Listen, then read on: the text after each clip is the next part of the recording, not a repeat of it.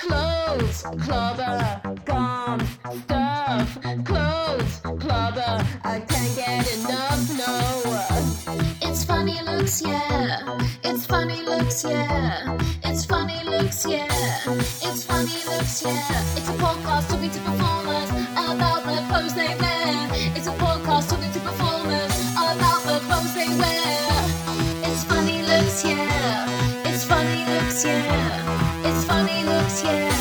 It's funny looks, yeah. Clothes, clubber, gums, stuff. Who's clubber? I can't get enough, no. Clothes, clubber, gums, stuff. Clothes, clubber, I can't get enough, no.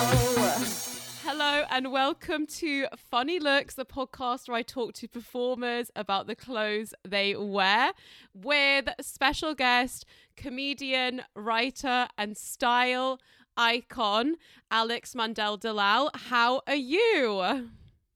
Hi. I am very good. It's a Monday afternoon on the bank holiday, and I am feeling very good. Very good. Positive vibes. I was so happy to meet you at a gig in London. I think it was like a week ago. It feels like longer. And as soon as I saw you on stage, I was like, oh my God, I actually need to speak to you about your clothes, because I think I noticed them even before you went on stage. I noticed your Nike Air Max, and then the top you were wearing as well, coordinated with the colours, and I was like, there has been some thought put into this. A look is being served.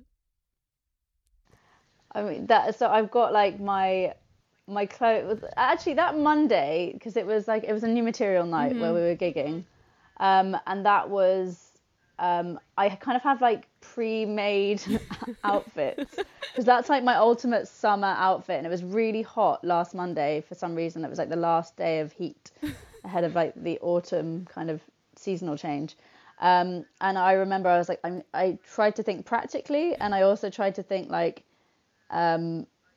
there's a possibility of going on stage, because I actually wasn't technically on the lineup.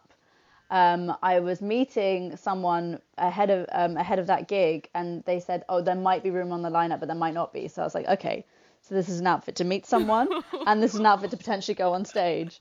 But it's also it's not usually a performance outfit, but it's also a favorite outfit. So I would wear it both performing and outside of performing. Oh my God, I had no idea that this outfit had seriously had so many layers to it, and you had to it's a maybe performing outfit. Wow, you pulled out the bag. Truly. I actually had an outfit last night, 2 nights ago, where I had to wear it to a 12-step recovery meeting and then to a punk gig. Oh my God, I love those evenings when you've got something really serious to do, but then also something you've got to somehow coordinate an outfit. The logistics of outfits and is not spoken about enough. Do you ever carry a slight change in your bag? So you're wearing one outfit and then you carry an extra outfit, or do you normally do what you did on that Monday where you were right, let's think about this? 100%. Of course. You have to. As a performer, you absolutely have to. I had an experience recently, which has now since luckily become a joke because it was so ridiculous. I was going to a gig and I was wearing a pink jumpsuit to go to that gig, but I also was cycling there and I have a pink helmet. So, and I also wear, to time myself, I have a pink watch. So what I'd done was I'd got on my bike wearing an entire pink outfit with a pink helmet. And so and I initially, when I wear the pink jumpsuit, it's I joke that I look like a vagina. But then when I was on my bike, I realized that I no longer look like a vagina because I had the helmet on. I then look like a penis. And then I've kind of made the joke about when I'm leaning forward, I'm a sad penis, and when I'm standing up, I'm a happy penis. And wait, so were you going to a gig to watch, or going to a gig to perform in the pink boiler suit? To perform, but the lesson learned from that is you also kind of have to coordinate the logistics of getting there, potentially changing into the outfit, or if you're going there, think, okay, wait, there's going to be people of the public with no context are going to see you, and they're just gonna. Sometimes it is better to coordinate the outfit there. So you always need a change of. I feel like I always need a change of clothes, going from like work and then going to gigs and then getting to gigs. And there's also like probably in between bits if you've got a serious thing happening in between work, the gig, which also happens sometimes as well. Work, funeral, then gig. You're just absolutely fucked. Like it's like I can't carry this much. I'm sorry, I can't. I feel like I've sort of noticed a bit of a color palette with you and your Instagram and like your like fringe flyer. So you did a fringe show. It was Let She Be and Friends at Just the Tonic, and that color scheme was like almost pastel-y. And then I've noticed that, yeah, the colour schemes that you go for are quite like pastel colours. Is that like a conscious decision, or is that just something you're drawn to? That is definitely a conscious decision, even if it's like subconscious, but like everything in my wardrobe has become a pastel colour in recent years, just especially during the pandemic. I think I kind of had a colour realisation. I was like, I surrounded myself by things that made me feel good and realised that pastel colours just really make me feel good. And at the time I was decorating my flat, so the majority of my flat is also like very discreetly pastel coloured walls as well. So my wardrobe has become that. Also, like if I during lockdown I also colour coordinated my wardrobe, because that's what you did when you had so much free time on your hands. And so now I'm just like, what pastel colour do I want to go with today? But the outfit for the fringe was a whole thing in itself. So what was the kind of process then? So did you have a specific stage outfit that you wore every day? Yeah, and that was the first time, because I think that you probably experienced the same thing. Like it's your uniform, your costume, isn't it? And then like you become the character when you kind of get on stage, even though the character is probably an extension of you, unless you're doing a character, which in case you're doing a character. And so I, for the first time, kind of really thought about that, and then also thought about it had to be my existing wardrobe, because I didn't want to buy something new specifically for that, because then it wouldn't feel like it was authentically me, because when I perform, I am myself. I'm not performing as someone else. And that was really, like, I was thinking about a mixture of comfort, so I just feel comfortable on stage. You don't want like wardrobe malfunctions on stage, like a cheeky nip slip. Nobody wants that. No. Nobody wants that. I have a jumpsuit that I've worn previously that I split the butt, and you don't want that. You don't want like it's like a minor split, but like wrong angle, right lights. That's a disaster. And then it's got to make you feel good. And so like that, the outfit for the fringe was like my favorite outfit yet. And like sometimes when I'm feeling really fancy, I wear it out, not on stage, just beyond the stage. Ooh, is that the one, like it's a co-ord? It's like the brightly coloured co-ord, and it's like jacket and trousers with like different sections of the clothing is like different pastel colour. Yeah. So wait, have I got both of them on my Instagram? So here is news flash. I haven't told you this, but I realised I totally like walked past you when I was flyering and like clocked your outfit in the fringe. Like we didn't know each other at that point. Oh my god! But I like walked past you a couple of times, and I was like, I love that outfit so much, you know. And I was like flying in my outfit. My outfit wasn't as cool. It was more like lounge singer, cabaret, like piano tie suit, you know, whereas like your one is like an outfit that I would like probably wear, you know, like to look cool.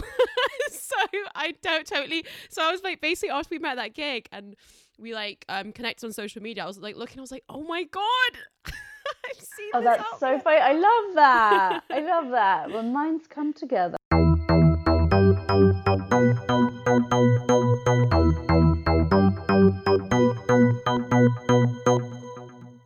But yeah, do you ever feel like, so your fringe outfit, you chose like a favorite outfit to make you feel like good when you're doing like different kinds of comedy nights? Do you ever like have like a different like thought process? Yeah, 100%, definitely. I realize as I talk to you, I'm like, I always say 100%. Oh, same. I think that means that we both keep saying it then. Limited vocabulary. We're just yelling 100% back at each other, and we won't actually say any words. Oh my god, 100%. Oh my god, 100%. literally 100% though. I can't stop. I don't know where I first heard it. I think it was Love Island. It really expresses what we're trying to say, though. Well, we're both like passionate about clothes, so like when we say 100%, we do like really mean it. You know, a lot of thought has gone into what we wear, so 100%. I can't remember the question. This podcast is not known for its kind of linear flow. It's not really known for being a very it's basically got ADHD vibes, so I apologize. I love that. Then that this me and the podcast are aligned. There is no consistency within myself. I was totally going to put that on my Instagram bio. I was thinking of putting inconsistently consistent. That's Consistently inconsistent. That is good. I like when people don't have like their their jobs or projects and they have something that's witty. I really like that. I can't think of anything, so I just have like too much information. Yeah. Like there's too many links. There's too much going on. I change it all the time. I feel like I'm at an early stage of my career, enough to be like play around with it and just whatever feels right in that moment. I guess maybe it's just like you'll always look at the bio, but then instantly look at the feed, and the feed might change over time as well. So there's no consistency within my feed either. Apparently there's a color scheme, which I love to learn. I totally did that on purpose. P.S. Yeah. Know exactly what I'm doing. Yeah. It's funny looks, yeah. It's funny looks, yeah. It's funny looks, yeah. It's funny looks, yeah. The question was, are there any sort of gigs where you change up what you're going to wear? That was the question. I remembered finally. Yes, definitely. So we've got so many, you're on the circuit as well. There's so much variety in the gigs that we do. I'm quite regularly doing, I regularly do gong shows. And with them, I play around with my outfit to add a joke to it. So that's where the pink jumpsuit joke kind of came from. And now I kept on adding on to that pink jumpsuit joke. It's also a look, I guess, like to wear a pink jumpsuit is a bit of a statement. I don't want it to define me or be my thing, but I know there's actually some amazing female comedians out there that jumpsuits have become their thing. Well, I think jumpsuits could be everyone's things, but I definitely I'm probably about 80% of the time wearing jumpsuits. It just varies as to which jumpsuits I'm wearing. Also, if I've got a joke to match on with a jumpsuit, you can't come on. I feel strongly that you can't come on stage wearing a really bold outfit and not acknowledge it. That's where I've gone wrong. I went on stage in like a leopard print jumpsuit, and I was like, why is this gig gone so fucking bad? And I was wearing like a pink wig as well. And I just... You didn't acknowledge any of it? I love that. I thought the opposite. I was like, do you know what? Just like you do you, babes. But I think what you're saying is like really like how I should have approached it. Well, no. Then again, saying that like that. Okay, I say that. I think that specifically for my act. Sorry, I'm using speech quotation marks with my fingers. This is a podcast and not visual. For my act, because it's observational. I can't come on and observe things about the world and myself and not observe the fact that I'm wearing a fluorescent pink jumpsuit. You know, like you. That's specifically then for me. But then saying that there could be an act that comes on and your show is about what you're talking about, not necessarily, and you've created a character automatically, and it's so obvious that you don't actually need to acknowledge your outfit. So in that sense, I actually think that there are exceptions to the rule, but for my comedy and what I'm doing, which is constantly like assessing essentially myself and observing mainly things about myself in the hope to make other people laugh, I have to be very conscious of what I want to be very conscious of, like seeing what the audience is seeing and acknowledging it, or saying something about it before they think it, or just as a quick off the bat, like we can all say it, let's talk about it. It's the elephant in the room. Yeah. Well, that's cool. And with you sort of mentioned that with gong shows, you do often wear the pink boiler suit and reference it as like at the start. Do you feel like at gong shows there is an extra need to make people like you very, very quickly? It's not even, I mean, you always want people, I don't know if everyone wants everyone to like them. They just you want to make them laugh. In gong shows, there is I think there's more of a formula of like, you've got to make people laugh quickly.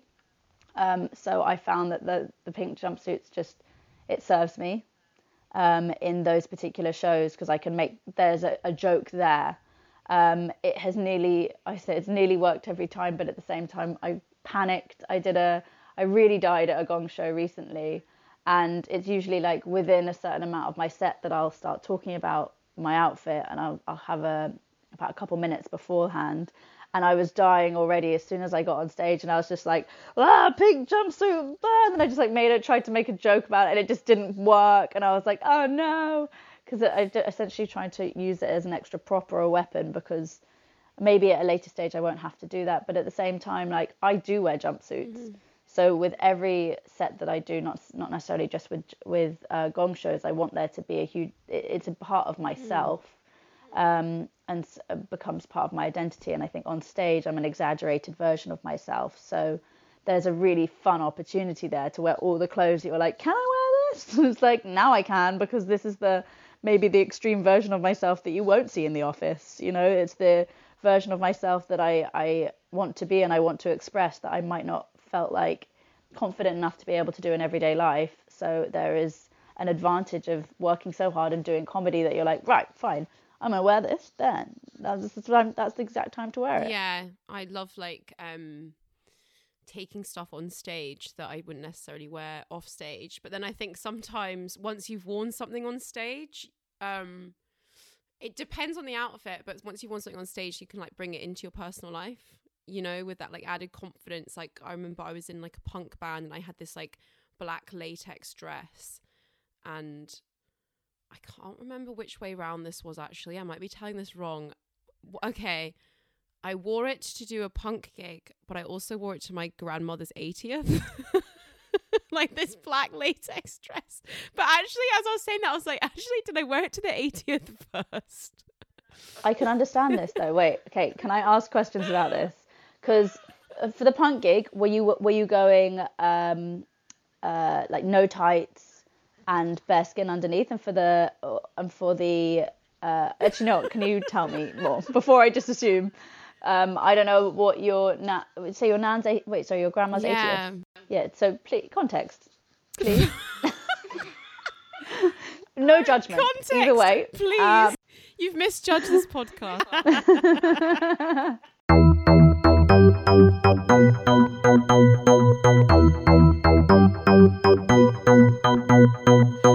Do you find that you have you found that comedy has meant like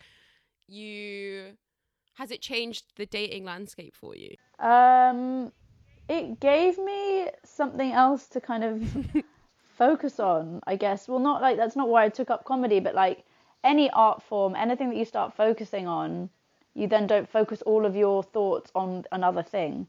You know, it's so for dating, I guess it has kind of worked to my favor, because I guess, or I can be so the I'm saying too many things at once. She's overwhelmed by her own thoughts. You can take a deep breath. Whew. We've gone through so much, because I feel like we've both got so much to say all the time. What was the question?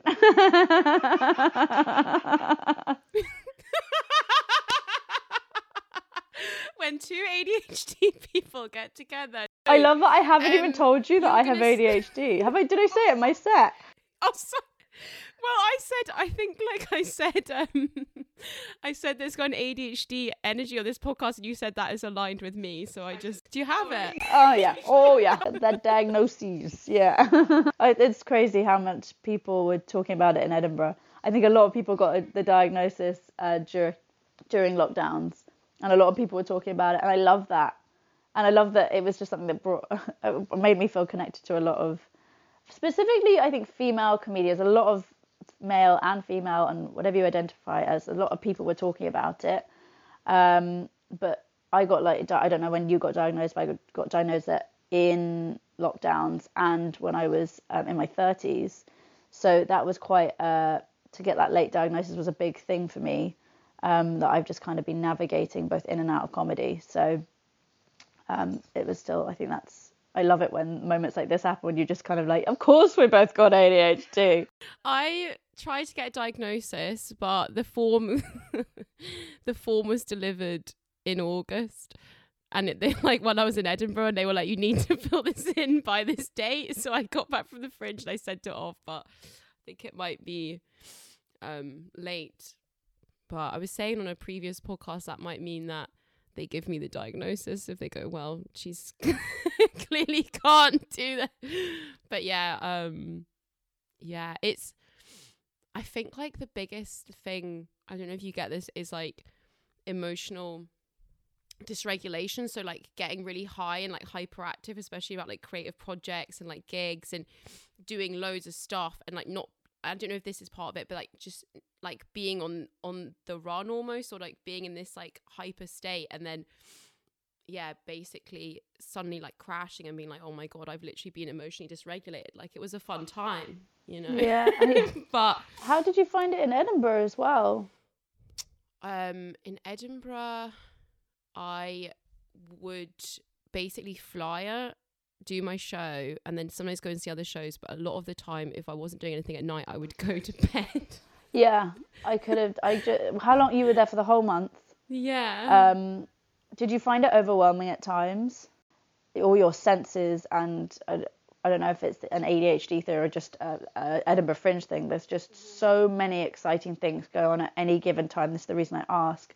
But that you're just like, oh, all those things, I want to do them all the time. Then I'm like, and I'm sick. Like I got so overexcited by like seeing like friends, seeing like my family came at one point, all the shows, and then doing my show, but then flowering for my show, but then realizing that I haven't posted on social media, and then it's like, and it was like, and then I was like, oh, I'm so like, I don't even know if it like felt overwhelming, but it was definitely like at the time, because it was just like you just go, but it was like relatively was pretty overwhelming at times. Overwhelming seems negative, because it was I don't know about you, but it was a very positive experience. But like it's just that there's so much happening in such a short period of time. Yeah, I knew that I would get overwhelmed like before going into it, because I've like done it a couple of times before and I know my brain. So I was trying quite hard. I was like, look, just be aware, like your social battery will go to zero very, very quickly. So I spent a lot of time, people be like, what are you up to tonight? I'd be like, I'm going to go and lie in a dark room, you know? Like that was what I did a lot. But I did go and see a lot of shows. And then there were a couple of weeks in the middle where I didn't really go and see as much. And I did just kind of prioritize that. But I was like, I'm so boring right now. Like, I really respect that. I think that's just nurturing yourself in that moment. I think you need to. Because there are times you're like, oh, the things, so many things. Even watching a show takes energy. It does. It takes up emotional energy and physical energy in like equal measure, I think. And the flyering as well. How did you find like flyering your own show? I tried to keep it to, I was flyering every day. I tried to keep it to like an hour and a half before the show, but I had quite an early show. And then I also tried to, wherever I was, whatever I was doing, still promote the show. So have the flyers on me at all times. If I'm in a queue for somewhere talking and someone's standing behind me, I try to talk to them. Or if I sit down on my own in a show, I try to tell that person about it, because I couldn't just like flyer all the time. I think that takes so much energy from you, but at the same time, it's such an important part of it. And it's very different to flyering everywhere else. I think people don't, it's especially when you're promoting your own show. I've always been able to promote, and that was a whole interesting thing for me to observe as well, because I was like, I've been told that I could sell ice to Eskimos from a sales perspective. But then suddenly promoting my own show seemed like the maddest thing to do. I'm sorry, there is a bird that is just upside down. Can I show it to you? I don't know if you can see that. What? Can you see that? Yeah. Oh my god. That's so weird. Is it like its head is facing down? Yeah, the wall? it just flew away. Wow. Yeah. Sorry.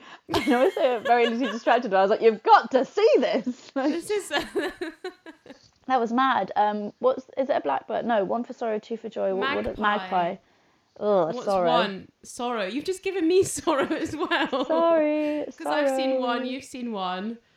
Gutted. That's me with sorrow now for Well, life. I'll keep an eye out. See if Keep but an eye if another one comes, then you can move your camera again. hopefully we'll see two, and there'll be joy. Yeah. Then just if you see any others, you just don't tell me about it. Okay, and then, but you've got to salute the magpie, and then it's all vetoed. I don't know things that I. Oh my god! You can tell that we're like not superstitious people, but like just sort of like half-assed. Half-assed superstition. It's a funny way to be. Best way.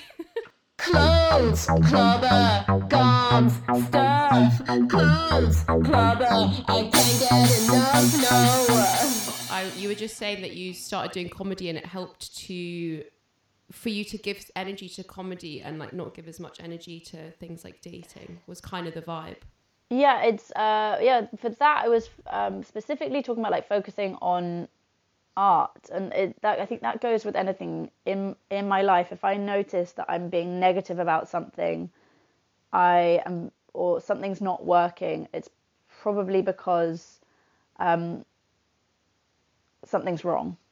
And so I then have to assess like what's going on in my life to know what's wrong. And then if you've got other things going on, you're not honing in on one thing, then it can only have a positive outcome, especially if it's like a outlet for you. So it doesn't have to necessarily be, I specifically said like an art form, but like whatever your outlet is. I actually had this conversation with a friend of mine who's an artist, because I was like, various things were happening at the end of that first lockdown where I was kind of struggling with like mental health and various other things, which I think a lot of us were. And that was like the first lockdowns when I started properly focusing on comedy. I was dabbling before, and it's done nothing but serve me. So it's actually, so if I have in relation to dating specifically, I love it. I love the link to it now, because if I have a bad date, which I've had many of, I'm just like, that was ridiculous, and now there's a potential story there. And I think that men react very differently to me being a man. Yeah, so at the moment I just date men. Open to anything though, no. Just putting that out there into the universe. Put it out there. You've got like rainbow flags behind you. Yeah. So, in your decor. I know this is an audio podcast. Oh yeah, just so everybody knows. Right now in the background of Alex's flat, there is a rainbow flag. It's actually a mirror as well.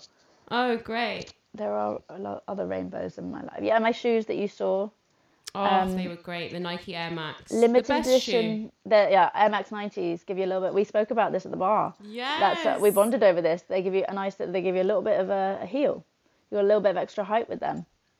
They make me feel cool instantly because they are just a cool shoe. Yeah. Like, and you get, I don't know, you can still do like the bright color thing. I've got like an all black pair that I wear when I'm trying to be like cool techno gal.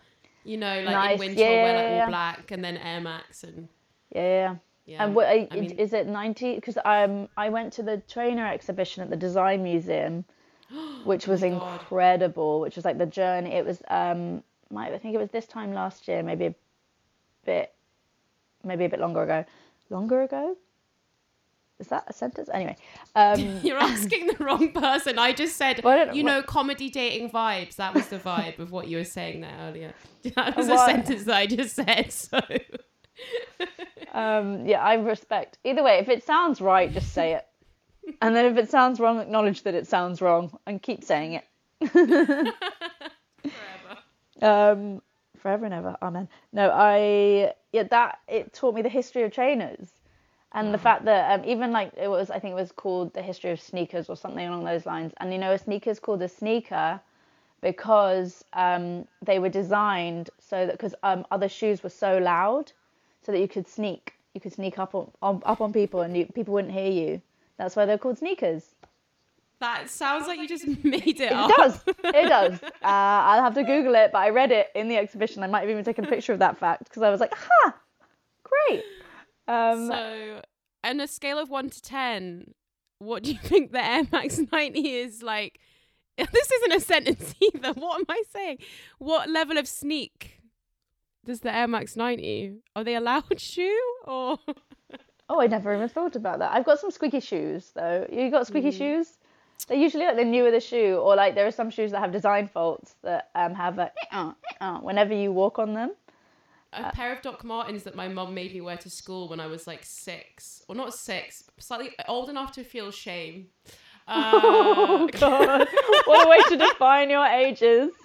When I was old enough to. I already had the toxic shame passed down, but old enough to be aware of it. So maybe like 8 or 9, my mum got me low Doc Martens, which by the way are the cool indie fuckboy shoe at this point. Yeah. Do you know what I mean?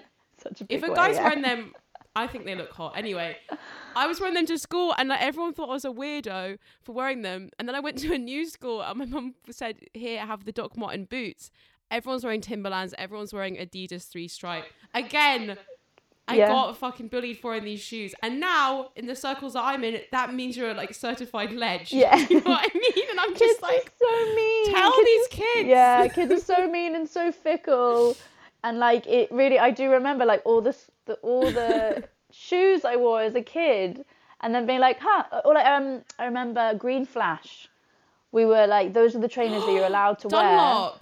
They were so you could either wear Plimp Soles or Green Flash when I was at school, and Yes. then in the late noughties, or like I remember when it was like, yeah, about late noughties, that Green Flash then made like a really big comeback. And well, I don't even think they were Yes. ever cool. I don't think it was a comeback. I think they became cool.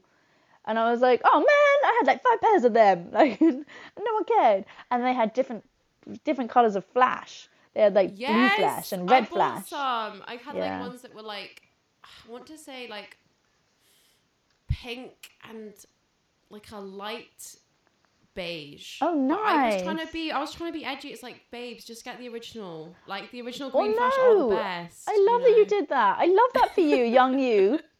Yeah, but all this time you're just demonstrating that you're going against the flow. Like I think I do that more now than I ever have.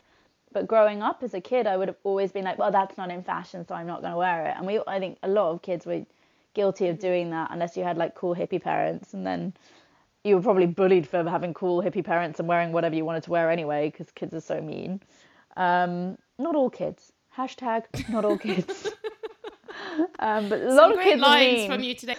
Oh God, we are tangents. Hashtag Wait. golden tangents.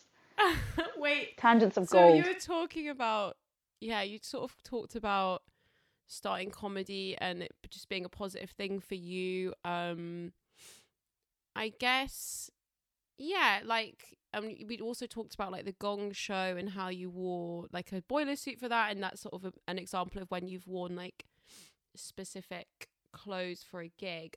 Is there anything that you've worn that you've like not felt was the right choice? I mean, you mentioned like you had a boiler suit that split. Split the butt.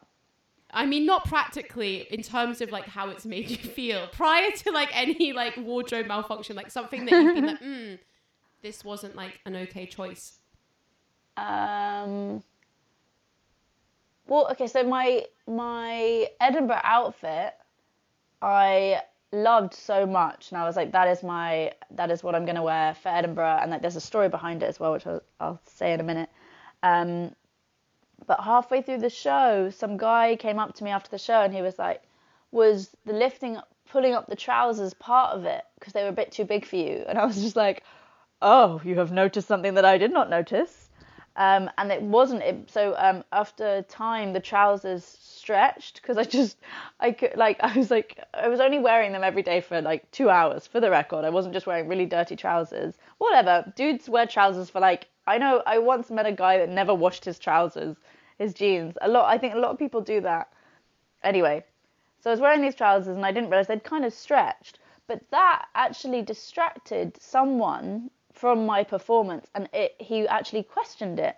So that made me think although I love the outfit and it does add to the persona, I even acknowledged it at the beginning of my show, that was worked against me, because that would have, and I remember, if we're talking about wardrobe malfunctions, I remember watching Fleabag like 4-5 years ago now, when it came back after the first season, maybe the second.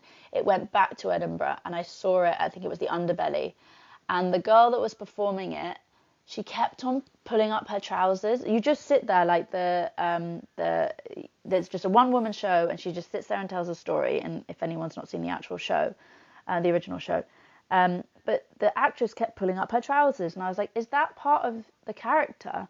And I don't think it was. I think it was the actress, and that distracted me from the performance. The same way as the guy that was watching the show was like, was that part of it? And I was like, was not part of it. So in that sense, yeah, like that was in my, from my perspective, that was a wardrobe malfunction, because after that I was like, I can't shrink the trousers and they won't look good with a belt, and so I opted to keep the baggy trousers and just tried to be conscious of the fact that I was putting them up because I didn't want to have my my midriff out. Midriff makes me sound like an old woman, right? Like, who says midriff?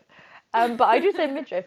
I didn't want to have my tummy out. That's not my vibe. Like, just having my... I think some people would look fabulous and do that. It's not my look. So I think that I was subconsciously covering up my tummy, because like the look is high-waisted trousers with a kind of fitted string top, but it isn't like with my stomach out.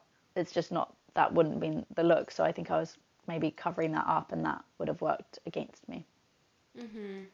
Yeah, it's interesting that it was a guy that said that though. Like, Yeah, like the amount of guys giving me feedback on shit that really is just, it's just like, you know what, I definitely got something to add to that. I said, you know what, and then just sighed into the microphone. No. But you've said it all in saying that. You've said it all. Honestly, the amount of people that will listen back to that and be like, yeah. It was mainly, what it was. Oh God, I just forgot how to speak there. What it was I used to wear like these pink Love Heart sunglasses for flyering because I didn't want people to see into my soul. And this kind of old American guy, I think it's rude calling him old. How old is he? An older American man in his like later years in his life. He was like, hey, a little tip for you. And I was like, oh, here we go. Do you know what I mean? Yeah. I think it was like week 3. I was just like, here we fucking go. And then he goes like, you shouldn't like cover your eyes when you're flying. It disconnects you from the audience. I was like, I think you've misjudged me. Like, that is the point of these sunglasses. Yeah. And I would recommend anybody doing the Fringe, get yourself a pair of fun sunglasses if you're flying. Fun glasses. Fun glasses, oh my God, yes. Wow, I didn't even think of that in the whole month. It's all yours. You've taught me so much. I'm gonna get... That's yours. You've taught me about reference if you're wearing a crazy outfit, point 1, and fun glasses, point 2. There we go. I've learned so much. But yeah, just the guy giving some feedback. But do you want to know what? I'm the idiot because I walked past him wearing them the next day. I said sorry. Oh no! I didn't do anything good for feminism in that moment. No, I know. Oh my God, I know. But I totally, the amount of unsolicited advice. Unsolicited is the word. Because the show on Monday. This is a very similar story. And I'm sure that there'll be a lot of other people out there, comedians that the same things happen to them. I did the show. You saw my set. Within it, there is a joke about me. I objectify myself, and I acknowledge such objectifying myself by talking about having a cracking pair of tits. And it's a joke, and I say it, and then I say, "Don't look at my tits," and then I look away from the audience, and it's without context, not funny. But with context, absolutely hilarious. Come see me, Alex Mandela, and I'm joking. It absolutely kills. It's like it kills. The whole point is I do the joke, and then I take apart the joke.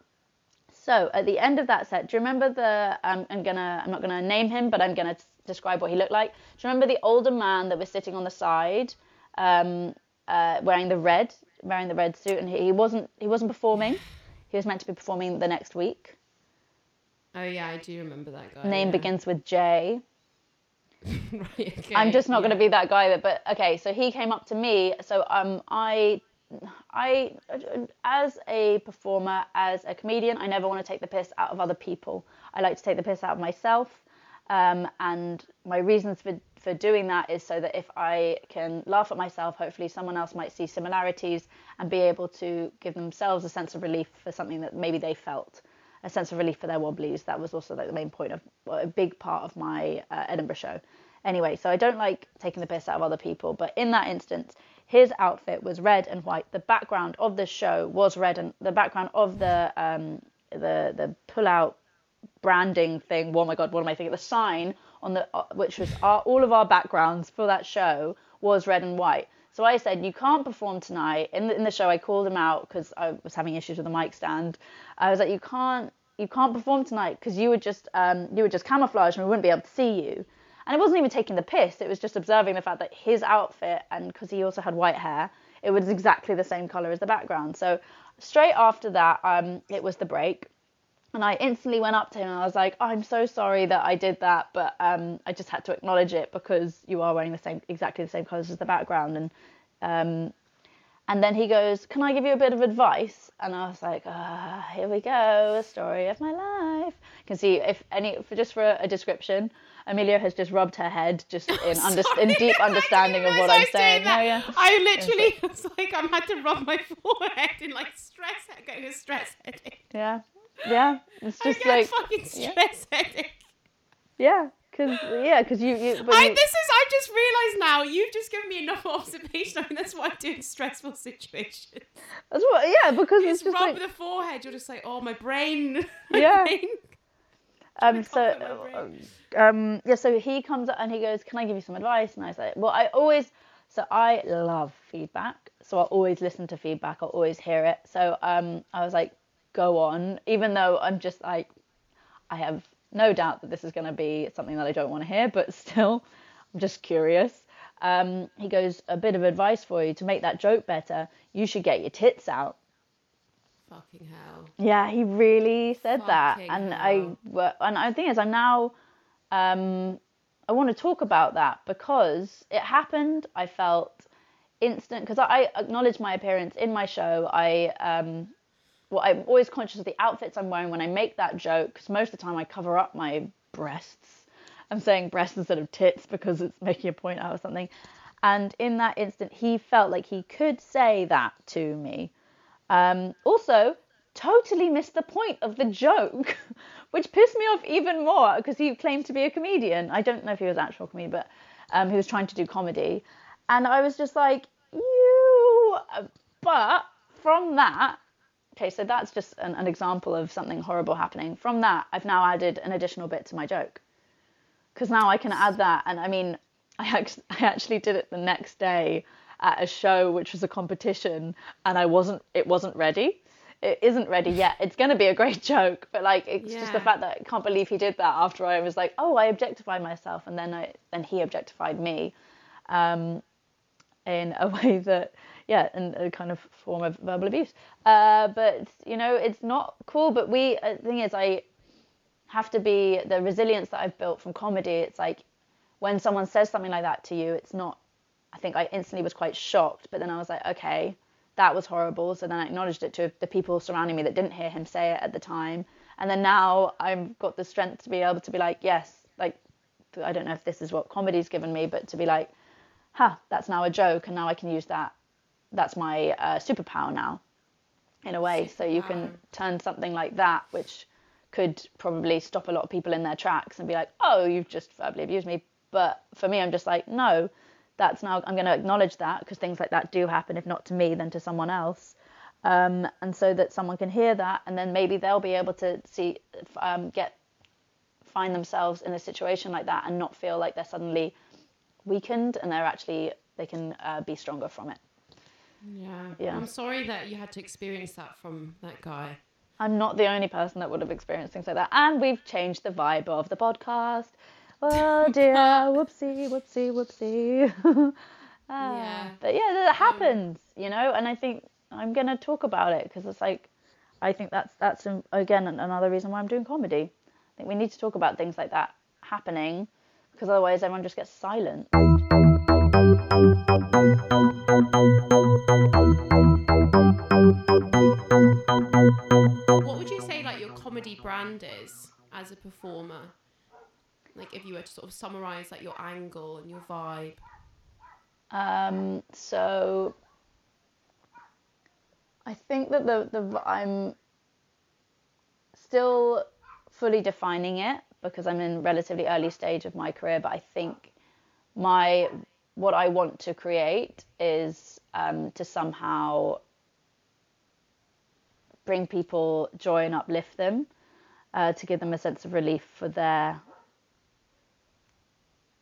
I said before, a sense of relief for their wobblies, like, and that's actually just, like, super ambitious, I think, but to make them feel comforted and connected, and then as a result of that, somehow elevated.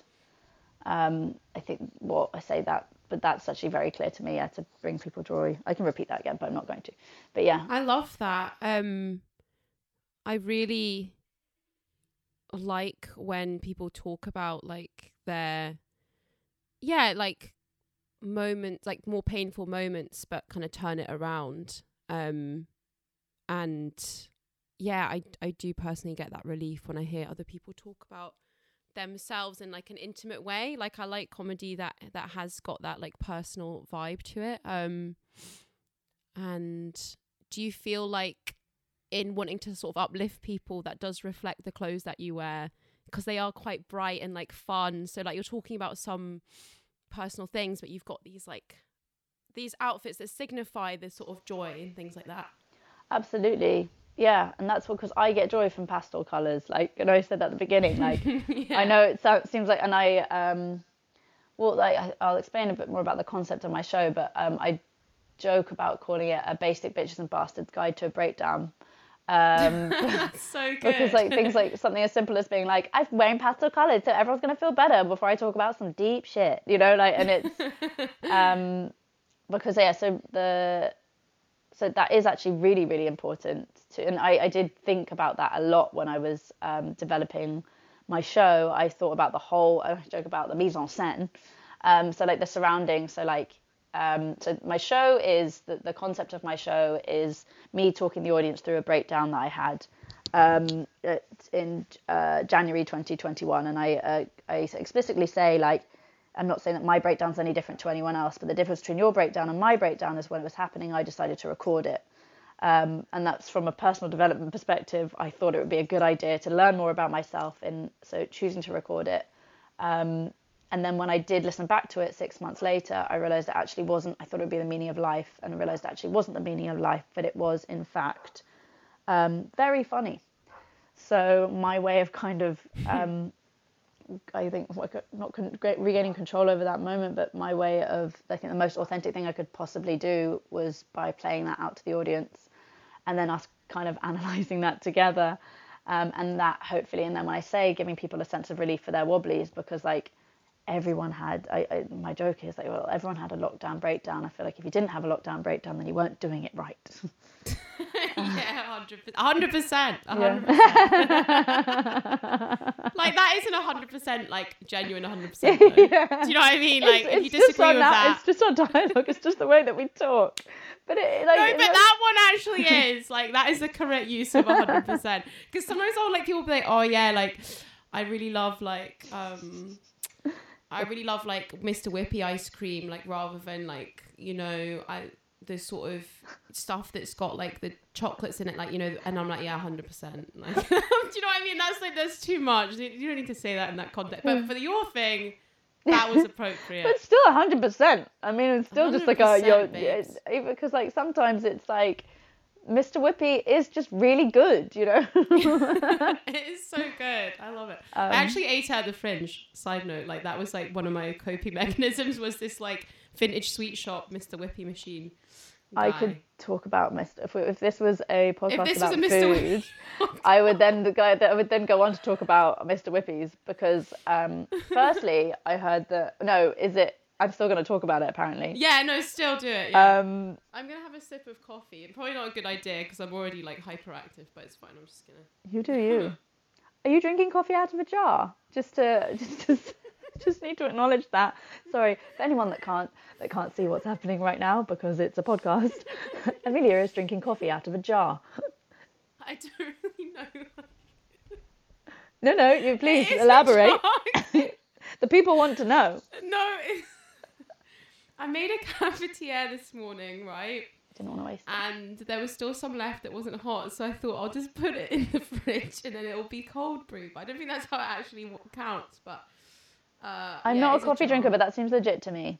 It's That's in a jar. waste, not It looks want like for a while these jars were quite like popular. You know, everyone's drinking up jam jars and stuff. But yeah, Is that why you bought said, it? yes, that is a jar, but I just told you my entire fucking life story. Like, you didn't need to I know liked that it, it was no. a cafetiere. Like, you didn't need to know that, like, that was the method. Like, You're just an everyday girl, waking up and having a coffee, you know, saving the planet by keeping that coffee and not making new coffee. I respect that. I don't drink coffee, but it won't work with tea if there's, but you didn't have any milk in there, so that's also another thing. there is some milk, but not much. Oh, I I'm so how you sorry. said, I'm just a regular gal. Drink coffee. Drinking a coffee. That's a good Tinder bio. That's a I good- like that. Dating to do that. profiles. I need that. So you talk about yourself and, you know, your persona's not very different from you and you wear like your own clothes, basically. Do you think that makes you feel a bit more vulnerable on stage? Like after a gig, do you ever feel that vulnerability? I find I find strength from the vulnerability somehow, and that's and I noticed that it's actually in terms of relating comedy to everyday life, in not necessarily specifically with dating. It's made me so much more honest. So like talking about the elephant in the room when it's happening, just to be like, oh, I just said something that didn't make sense, or like I can acknowledge it, or I can be like, oh, I just did a really awkward thing, or just like if something like I have a bad date, I'll come into work the next day and tell everyone exactly what happened and not bury it in shame, and I'll be vulnerable in telling them like this or exactly specifically what happened. And I think there's a very thin line between oversharing and like knowing the right space, but like being vulnerable on stage, I love it. I love it, and it's a weird thing to do, but like I've done so much personal development work, which again talk about in my show and now on stage quite a bit, that's also helped me with the resilience side of things, so that I can talk about it on stage. I can make those things as a joke. Even the fact that I was able to just talk to you about what happened last week, I think that I hope that I want that to be my superpower, because I think everyone's got their own superpowers, but I've worked really hard to build that resilience and to understand myself better in order to process the things as they happen to me. And if someone else hasn't had the tools to be able to do that, which a lot of people haven't, which is something that I feel very passionate about, being able to make personal development stuff accessible to everyone. If they haven't had those, I hope that me being able to talk about that helps them think about being able to talk about it, or acknowledging a moment that's happened to them, and have the strength to be able to think about it after I've spoken about it. I don't know if that makes sense. I think I lost my way a bit, but yeah. And yeah, I guess like sometimes hearing about like that kind of thing from a comedian wearing like a bright outfit means that does open people's eyes to like what is out there and how they can like recover from their stuff, you know. Sometimes like reading it on like a poster like it's "Are you okay?" ? Picture of a sad person. You know, I find that when I see that, I kind of walk past it. Whereas, like, yeah, you're talking about, like, how you've managed to, yeah, I guess, like, find peace in yourself and, or, like, yeah, move through some things. And it seems like you've worked hard on that. I have. Like, I don't actually, like, again, I go through it in my show. Like, I acknowledge all the things that happened, and then some of the tools that I had to get past, and that's why I say Basic Bitches and Bastards Guide to a Breakdown, because I then go through the pieces of advice that have helped me along the way. Some of them not so funny, I've realised, and like I'm still working on the show, and I'm not done with this show. It's like at the moment I feel like it's a really big part of me, and I'm definitely not done with it, seeing as this was my first Edinburgh show, and it wasn't even like a full hour, it wasn't near an hour. But in it, I tried to say, I state like different points and how like they help me. So one thing I say is everything is impermanent, which it is, because at the time it was really horrible because I was having and I refer to it as a lockdown breakdown. But now I feel okay and strong enough to be able to talk to you about it. And I say everything is impermanent. Everything is impermanent. I wanted to get that tattooed on myself, but I thought, oh, that will be a permanent contradiction. So I love that idea of like a tattoo of that though, because that is in those moments of real emotional stress, it is that feeling of thinking, am I going to feel like this forever? That is the worst. And then I try and remind myself, I'm like, remember everything that happened in the past. I remember that one day you woke up and you weren't obsessing over this thing. Like for me, I get obsessed with like people that I date, exes and heartbreak. And I feel like I spend 24/7 thinking about that one person. Like, why didn't they love me? Why didn't they love me? Or like, why didn't it work out? Why was I myself? I was not good enough. You know, like I get like that obsessive compulsive thoughts. And then one day I wake up and I'm not thinking of that. I probably found somebody else. But you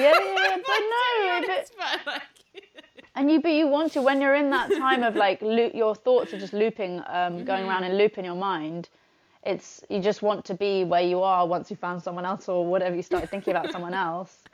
But then it's so real when it's happening, because you're like, will I ever go out of this loop? Will I ever be able to get past it? And so like, people don't acknowledge it when they do as well, I find. Like, you're so quick to being like, why am I in this frame of mind? I'm feeling so, like, if you're going through a bout of, like, depression, if you're having a really tough time, you're very quick to acknowledge it. But I had, post-Edinburgh and just, like, and around, I think it was my birthday this year, I was feeling really good. I had times when I was feeling really good, and I made the point out of acknowledging it, to be like, I'm feeling really good right now. Hey, I'm like, and I would journal and I would be like, okay, these are the reasons that I'm feeling good. You have to acknowledge it when you are feeling good, because we're so quick to acknowledge it when we're feeling bad, just to know that's a benchmark as to like, okay, I might not be feeling good again in the future, so I need to remember that I was feeling good at this point.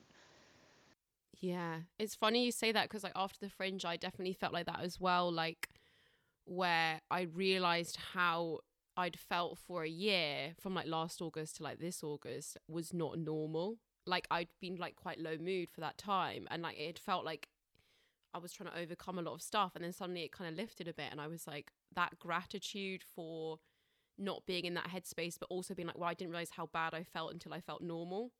You know, when you suddenly feel normal, and that gratitude for like the light coming in again. I honestly, it was like I felt like quite emotional, and then going down to London to like gig, and that's where I met you, was during that week.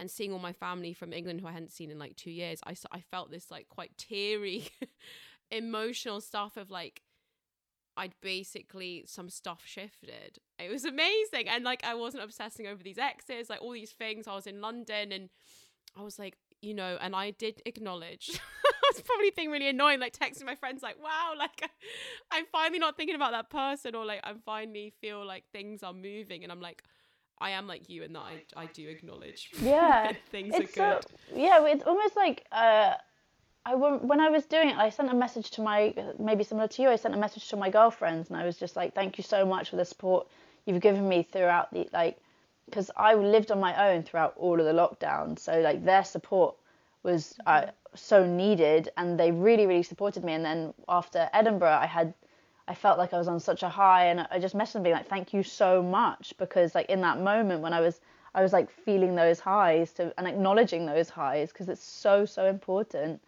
because we're just so, I mean, I don't know if it's all humans focusing on the negative, and then being left with a sense of gratitude is just so important, because it warms your soul.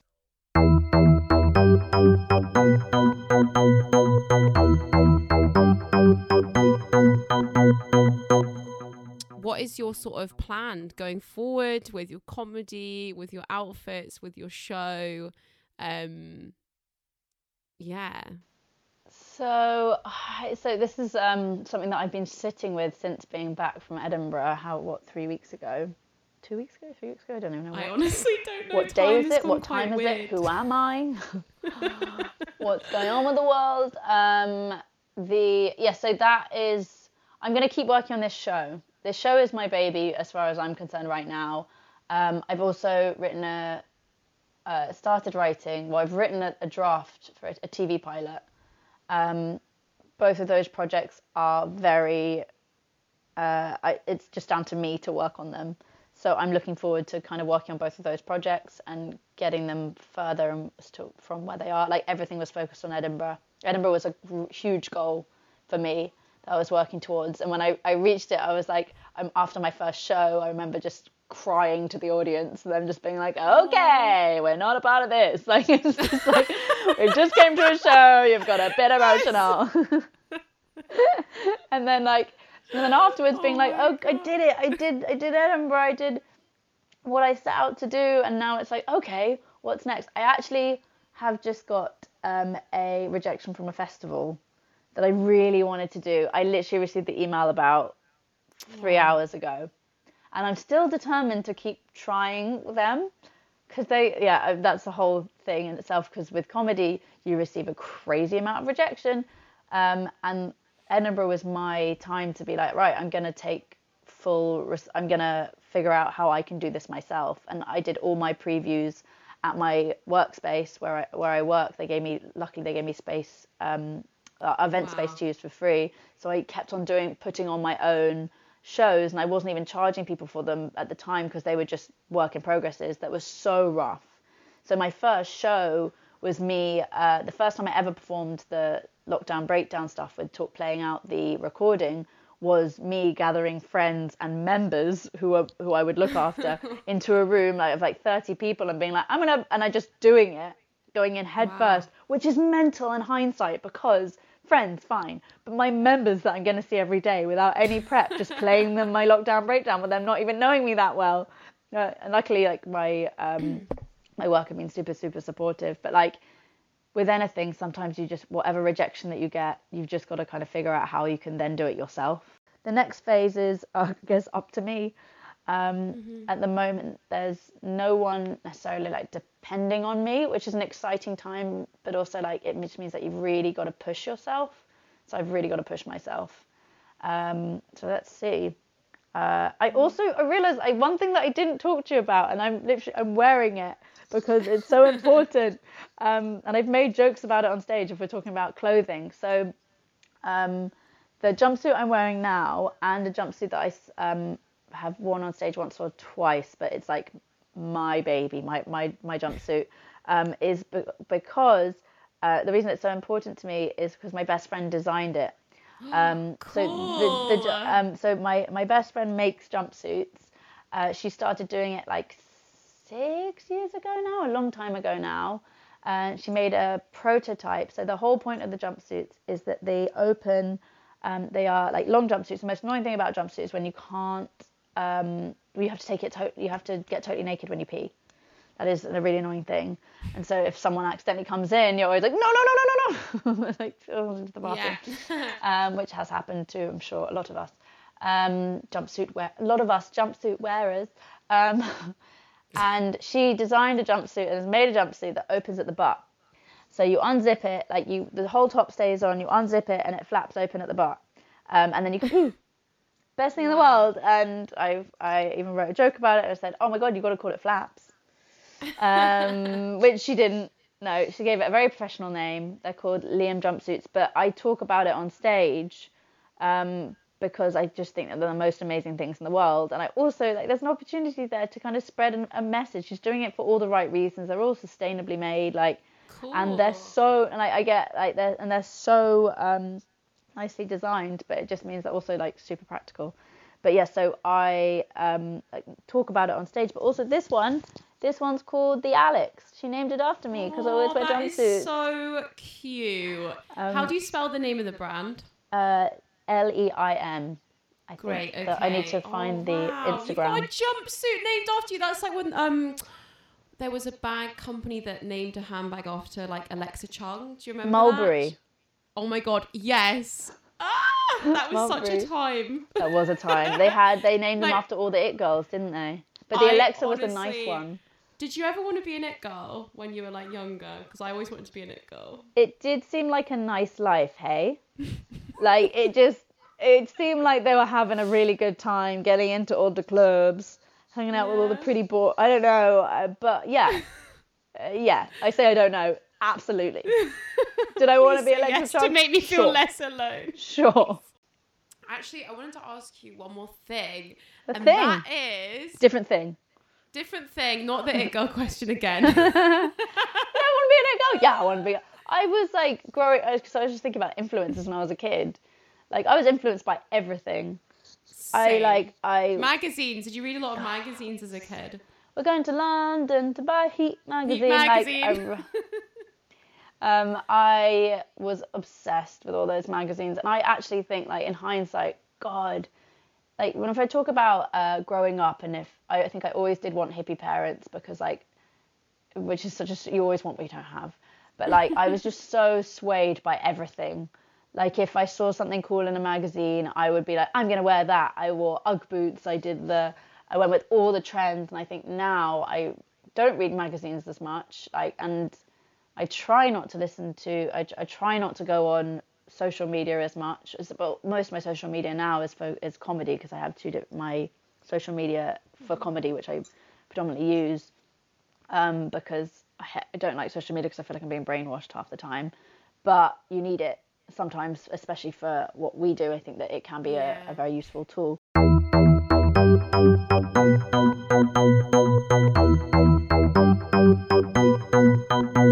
Do you think you'll wear your fringe outfit post fringe? Because some people kind of think, I can't wear this ever again.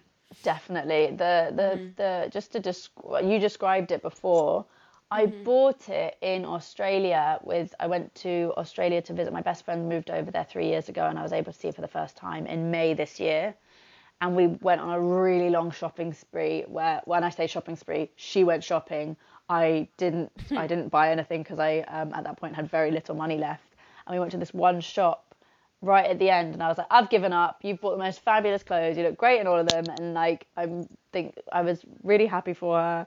But at the same time, I was like, I want to buy nice clothes. And just nothing was right. Like, and I approached buying clothes differently now. But right at the end of, because it's got to, like, I used to just buy clothes for the sake of it. And now I think, like, it's when buying clothes, if you think about the planet, and also if you think about yourself and, like, the amount of disposable income that I no longer have, I really need it to tick loads of boxes. Like, it needs to make me feel good. I want it, therefore, like, look, I think it looks good. It needs to, I don't want it to be too expensive. I also need to think about cost per wear, so practicalities in that. Can I wash it? This, that, and the other. And the last shop that we went into was where I found my Edinburgh outfit. It was trousers, and then which was like these pastel kind of like different toned pastel trousers with then the matching top. And I was like, oh, I love this so much. And it was a shop for kids. It was like for young people. Like, I need to remember the name of the brand right now is what I need to. It's called Gander. Anyway, so the clothes, it's called Gander. Sorry, yes. And I just remember when I found it, I was like, I didn't know what it was, but I was like, this is it. I don't know what it is, but this is it. Just made me feel really good. And I was just like, oh, this is the most exciting outfit I've found in so long. And that feeling, nothing beats that. I love shopping as well, but, like, I think, like, when you find something that you feel good in, it's not, like, absolutely killed your wallet. And you're like, I'm going to get a lot of wear out of this. I'm going to feel like $1 million when I wear it. Like, that's the golden outfit. Sometimes people say I'm literally never wearing my fringe outfit again. That was just me 3 years ago. When you say some people. That was every some time people, you reference was actually some people. me 3 years ago. But yeah, wow, thank you so much for coming on Funny Looks and telling me about your clothes vibes. Yes, I'm a very eloquent host. I liked it. If people want to follow you and check out your work, what is your social media vibes? Social media vibes are at Alex. I'm just on Instagram at Alex Mandel Dalal. Alex spelled with 2 A's because that's how I spell my name now in comedy. I don't know why I said comedy. Who speaks like that? Comedy. So it's AALEXMANDELDAL. Dallal. I've spelt it out for listeners. Thanks. I like how you on your Instagram it's Dalol, like as a joke, but I thought I was gonna accidentally introduce you like saying that name, and I was like, just remember that's a joke. That's in like a profile. That's not actually how you say a name. Alex Mandel Dalol. The So lols. silly. So Giving you all silly. the lols and all the high fashion vibes on the feed. I recommend you follow Alex for positive vibes and fashion inspo. Alex is not going to be influenced by you on Instagram, but you can be influenced by Alex. I will be. Just disclaimer, I will absolutely be influenced by you on Instagram. Love that. I'll be back at some point in the future with cool fashion vibes. Clothes clubber, gum stuff. Clothes clubber, I can't get enough, no. It's funny looks, yeah. It's funny looks, yeah. It's funny looks, yeah. It's funny looks, yeah. It's a podcast talking to performers about the clothes they wear. It's a podcast talking to performers about the clothes they wear. It's funny looks, yeah. It's funny looks, yeah. It's funny looks, yeah. It's funny looks, yeah. Clothes clubber, gums, stuff. Clothes clubber, I can't get enough, no. Clothes clubber, gums, stuff. Clothes clubber, I can't get enough, no. If you enjoyed this podcast, then please subscribe on Apple Podcasts and Spotify. Subscribe on both and leave a good review. Leave a 5-star review. Please leave a 5-star review.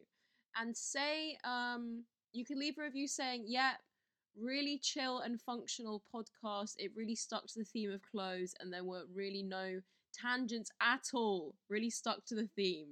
Anyway, have a good day and thank you so much for listening.